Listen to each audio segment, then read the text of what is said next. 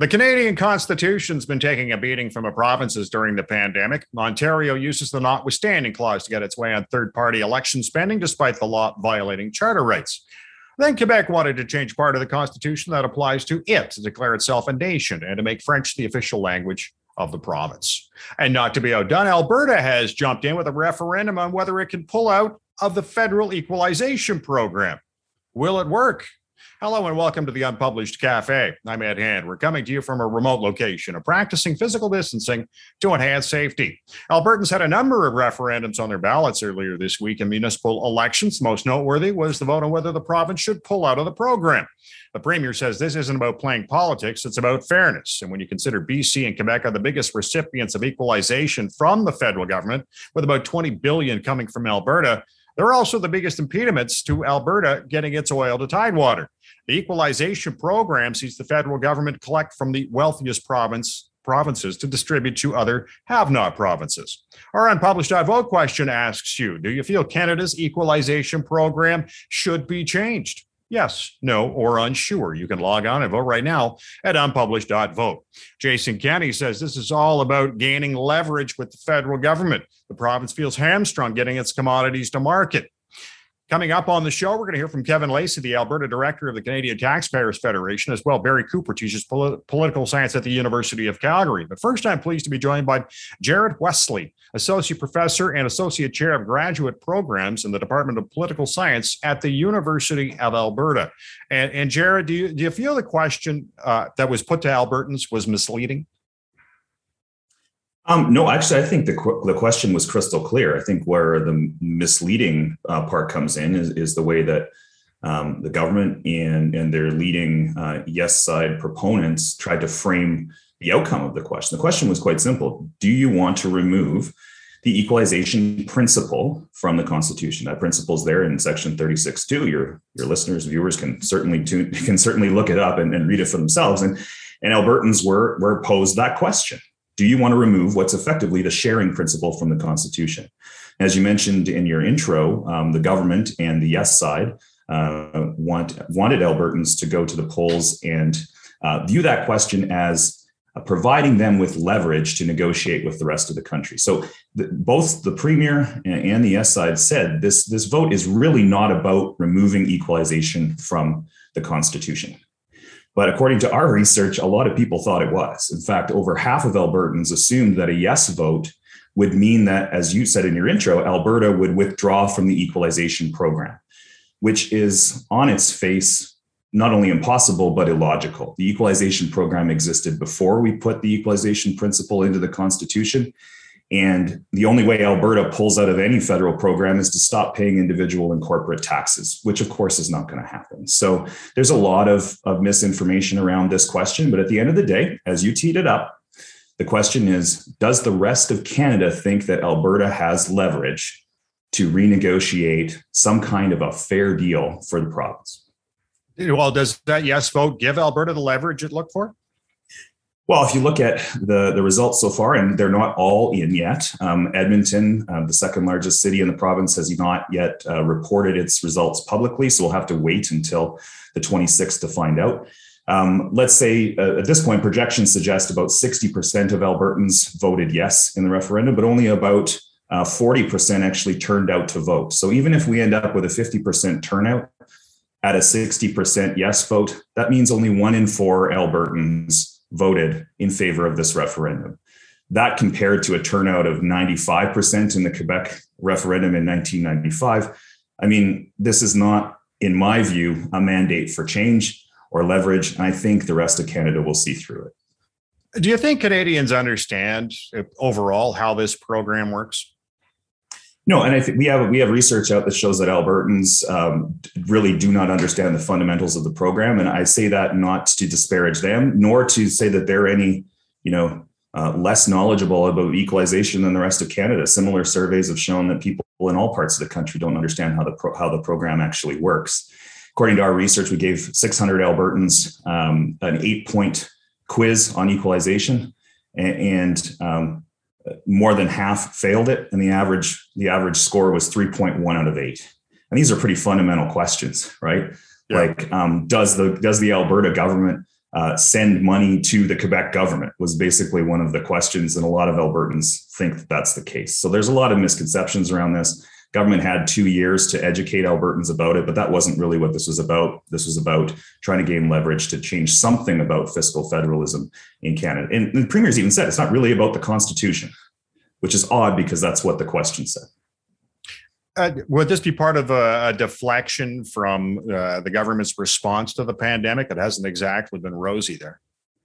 It didn't start out that way. Okay, so the government did campaign in May 2019, the last provincial election, on this referendum notion.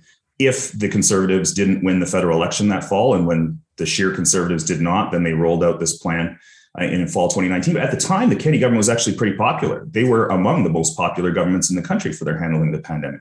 Things have gone south now, though, for them, and the Premier is now polling below equalization, according to these results. I mean, his popularity figures are in the low 20s, and equalization is in the 40% range.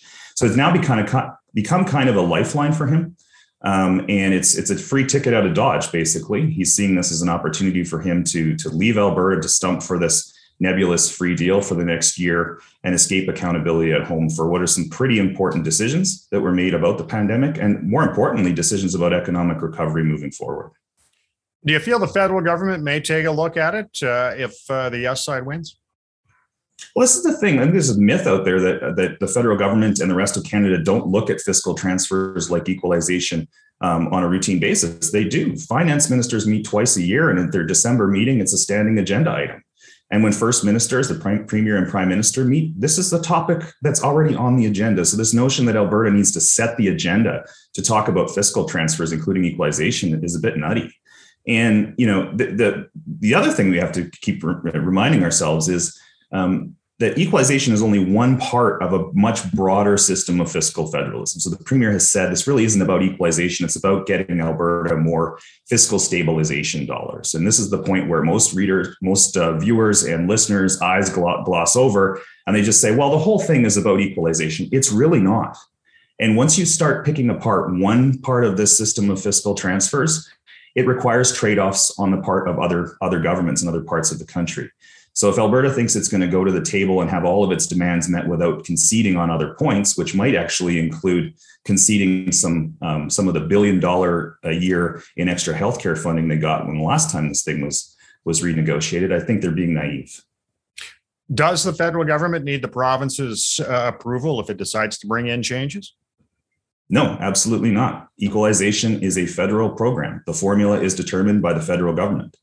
And there was a lot of consternation at the Trudeau government in 2015 when it decided not to take the first opportunity to revise the formula. I'd argue that shows just how strong the formula was when the Harper government consulted very broadly across the country in an Alberta-led process in order to change fiscal federalism for the better. So the feds don't have to listen. In fact, they could keep the formula the way it is because it is a fair formula. Albertans, at least what we hear is they feel taken advantage of. Is that realistic when you consider, obviously, if you're contributing that much, you're obviously doing well?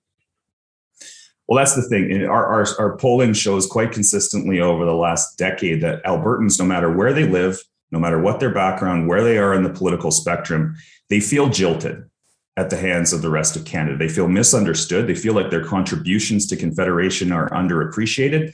And as you said in the tee-up, a lot of them feel like they're sending dollars to Ottawa, which redistributes it to other parts of the country that seem to be landlocking our oil. Now, that's patently untrue when it comes to Quebec. The Quebec government was not responsible for shutting down the Energy East pipeline. The company itself was the one that withdrew that application because it was betting on Keystone XL. But again, this is more than a 30-second soundbite.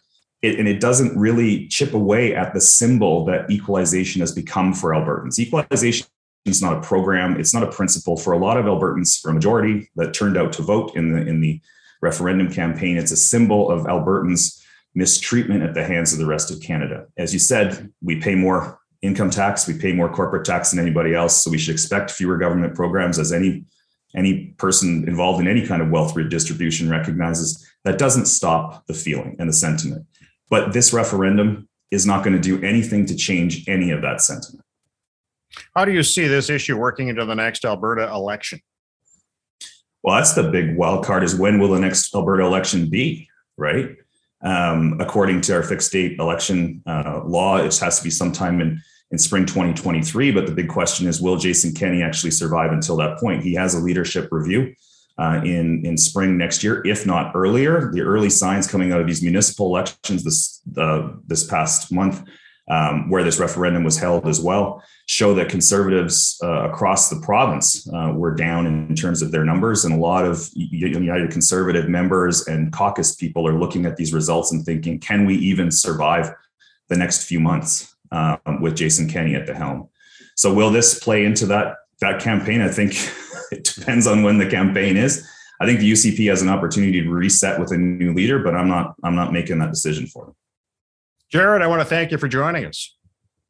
You bet.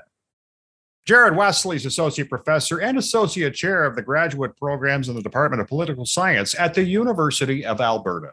Equalization has been a source of annoyance to Albertans who feel they're being taken advantage of. Barry Cooper teaches political science at the University of Calgary. As well, he's one of the authors of the Free Alberta Strategy, and he joins us now. And Barry, you call the equalization program a structural problem. How so? Well, because the problems associated with it have a historical depth that most Canadians and certainly most Albertans are not aware of. It goes right back to the time before what is now Western Canada had anything to do with the colonies in the St. Lawrence Valley. We were ruled from London as subjects of the Imperial Crown by way of the Hudson Bay Company. When the Rupert's Land in the Northwest was transferred to Ottawa, that same structure was maintained from Ottawa, and we were, as Sir John A. said, we were the Crown Colony of Canada. So it's a long problem. We've been treated as a colony from the time before Confederation. We're still treated that way now. And the difference is that more Albertans have started to notice. You're going way, way, way back on that. I haven't heard Alberta being that upset about things going back that far. It's only been about 2014, 2015 they've been complaining. That's the most recent expression of this, I would say, pretty much constant structure of Western Canadian history that really does antedate Canada's interest in what's now Western Canada. You say this, the referendum is the first step for your side, the yes side. What's the next step? The next step is essentially up to Laurentian Canada, Ontario, Quebec, and the government of Canada. My personal expectations is they will do nothing except be more insulting. So then the third step will be for Alberta to have a second referendum on independence. I've been advocating that as a kind of dual strategy for a couple of years now. I mean, as much as I admire Jason Kenney, and I've known him for a long time, if he even knew about it, he didn't follow my advice. Very few people do.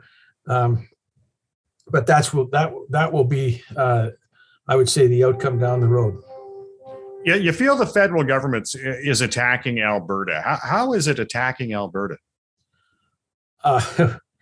Well, just to go back for the past 4 or 5 years, the tanker ban on the north coast of British Columbia, the no pipelines bill, the Prime Minister saying that we have to eventually shut down the oil sands, the transfer payments that have, at a time when the Alberta economy can scarcely afford to pay its own workers, taking about $20 billion bucks out of the pockets of Albertans and redistributing them to people who have, particularly in Quebec, who have a deep-seated animus against anything to do with this province, and invent constitutional objections to, say, putting a pipeline through their sacred territory to New Brunswick, so we can get some of our product to world markets. There's absolutely no constitutional justification for that. It's completely political. There's certainly no constitutional justification for what we want to do either. And that's political. But politics is upstream from constitutions. The only people who think differently basically are lawyers without much imagination. When we look at equalization and Alberta feeling that they've been sort of being taken advantage of, I'm here in Ontario. I've been in Ontario all my life. And for the longest time, Ontario carried the mail for equalization. And I don't recall Ontario ever complaining about it. Alberta didn't complain either until the government of Canada wanted to shut down the main source of our income. We were extremely generous and I would say almost too willing participants in this wealth redistribution scheme. But when the government of Canada has declared us basically their enemy, there's absolutely no reason why we should give a nickel to Ottawa, to Ontario, or not to Ontario. You guys take care of yourselves pretty well, but your neighbors don't. And that's the problem. It's the aggression from the government of Canada against this province that have turned Albertans against Canada. What do you see this as the long-term effect? There's obviously you're talking about animosity between the two sides, Alberta and the federal government. What's the long-term effect of that? Well, if we can hope, it'll be the independence of Alberta. If not, I guess we'll have to wait for another generation to be exploited by Laurentian Canada, and maybe my children and grandchildren will take up the cause. I don't know, but for a lot of people my age, they're just enough's enough, and we don't want to do it anymore. I mean, particularly nobody in Laurentian Canada has ever said thanks, particularly those guys next door to you. There seems to be a very large divide, at least in your mind, and I think that I've heard that quite a few times, between Alberta and Quebec. Why is that? That's a very good question, because in many respects, Alberta and Quebec have similar complaints against Ottawa. Why that should be, I think you have to go into the political mythology of this province and of Quebec, and there you have a real antithesis. But that gets into a kind of higher interpretation. Quebecers have, from the way we look at it, Quebecers have always resented being basically losers to the Brits initially after the Plains of Abraham, then being outvoted through the period before Confederation. Albertans have been almost the opposite. This has always been, quote, next year country, which is a very optimistic and we can do anything attitude, kind of antithetical to what we see in Quebec. Let's take your comment one step further, where you talk about the referendum on equalization, and if you don't get what you want, then talk about independence. You want to get oil to Tidewater. Being an independent country, I don't know where you're going to get it, because you won't get it through BC, you won't get it going east, and you're not going to get it going south. So I'm kind of curious where it's going. It's going through BC. Northern Gateway will be built in a trice, and it will be built when the Trans Mountain Pipeline does not ship any jet fuel to YVR. They will turn on a nickel, maybe a dime, but they will turn right away. The same thing will happen. We had a lost opportunity when the governor of Michigan wanted to shut down, what was it, Line 5 or Line 7 or whatever it is. Yeah. I think that if we were politically astute, we would have been amicus curiae to the governor of Michigan and saying, yeah, we'd like you to shut down that pipeline. The sooner the better. And make Ontario and Quebec suffer, because we have certainly suffered. And you guys have no clue about what it would be to do without oil and gas from this province. That would be a start. BC, the same thing would happen, just like that. Barry, I want to thank you for joining us. You're quite welcome. Barry Cooper teaches political science at the University of Calgary as well. He is one of the authors of the Free Alberta Strategy. When it comes to the referendum on equalization, the Canadian Taxpayers Federation was supporting the yes side. Kevin Lacey's Alberta director of the Federation, and he joins us now. And Kevin, why do you feel Alberta is being treated unfairly in equalization? Well, if you look at how the formula is calculated, it's rigged against Alberta. So, for example, over the last, since 1957, about $67 billion have been spent from Albertans on equalization. And I think a lot of Albertans, as they were going to vote in this referendum, were asking themselves, what are we getting for that contribution that we're putting into Canada? Alberta's seen punishment through carbon taxes, through pipeline approvals, through oil and gas policy. And I think a lot of people were saying, look, it's now time for us to stand up for ourselves, to make a stand, and to advocate for real change.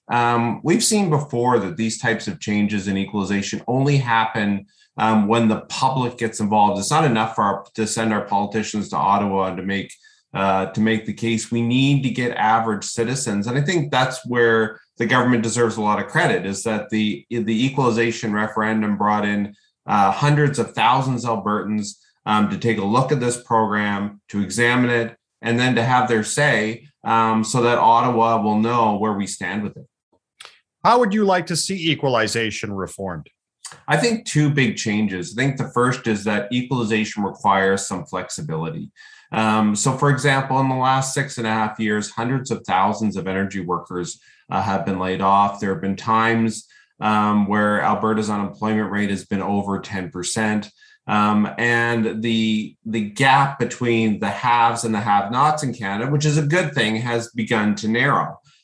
Meanwhile, at the same time, the amount of equalization has gone up. So Canada's actually spent more in equalization, and Alberta, as a net contributor, has contributed more over that period of time than as their economy has decreased. So having that flexibility in the program is a key one. And the second is then dealing with natural resources, is to ensure that provinces both respect Alberta's exploitation of their natural resources, but also move to exploit their own.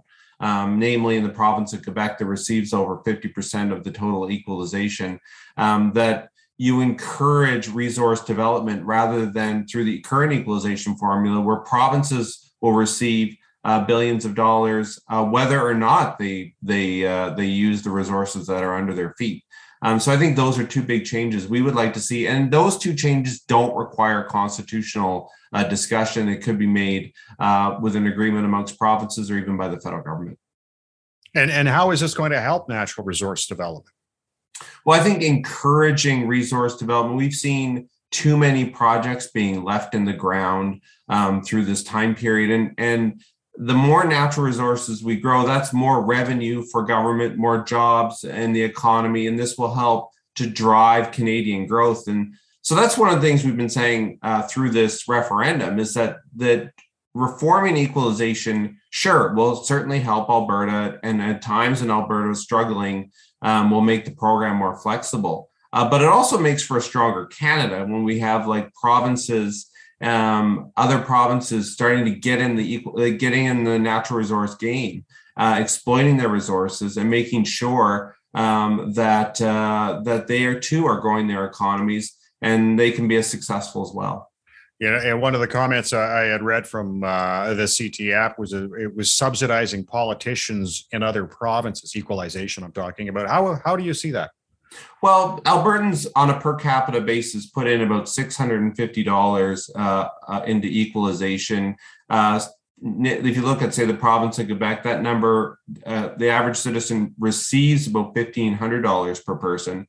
And that money doesn't go to individuals, it goes to provincial governments. And so really what you're doing is you're taking money and funding other governments to make, in some cases, bad decisions that you don't get a say in. So, for example, Quebec has given billions of dollars to Bombardier, an aerospace company. I find the most absurd one maybe is in Nova Scotia, where Nova Scotia receives about 35% of its total budget in federal transfers, and use that money, about 260 million of it, to subsidize a shipbuilding business in Nova Scotia, Irving Shipbuilding, to compete against a Vancouver-based company that sends its money to Nova Scotia. So you have this like perverse relationship where British Columbia is sending money to Nova Scotia, then using it to defeat a company in British Columbia for a contract. So these types of things are why we want to see reform, is to try to take these inequities out of the system.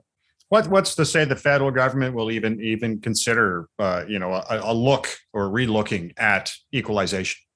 I think you have to. The ball is now in their court, because the federal government has an onus now that regular citizens have had their say and has demanded that they come to the table. I mean, this is not just an issue now at the premier's table; it's also an issue at the kitchen table here in Alberta. So I think that alone should bring the prime minister to at least a discussion about the issue. We've seen this in the past in Newfoundland and Labrador, when Danny Williams had an issue with equalization, and again with the way natural resource revenues were calculated. He too motivated his citizens. He ran a campaign, anybody but conservative campaign. He flew the Canadian flag upside down, and it was only as a result of him stomping his feet that he got action. And the Newfoundland was granted about $1 billion, and also changes to the equalization formula. So this is just one step. And I think what Kenney deserves credit for is that he did a responsible approach like this referendum, rather than doing things like flying flags upside down or all kinds of other things, which are at political purview of the politicians. Kevin, I want to thank you for joining us. Thanks for having me. Kevin Lacey is the Alberta director of the Canadian Taxpayers Federation. Our unpublished vote question asks you, do you feel Canada's equalization program should be changed? Yes, no, or unsure. You can log on and vote right now at unpublished.vote. I want to thank our guests today on the Unpublished Cafe, Jared Wesley of the University of Alberta, Barry Cooper of the University of Calgary, and Kevin Lacey of the Canadian Taxpayers Federation. And I want to thank you for watching the Unpublished Cafe. Stay safe. I'm Ed Hand.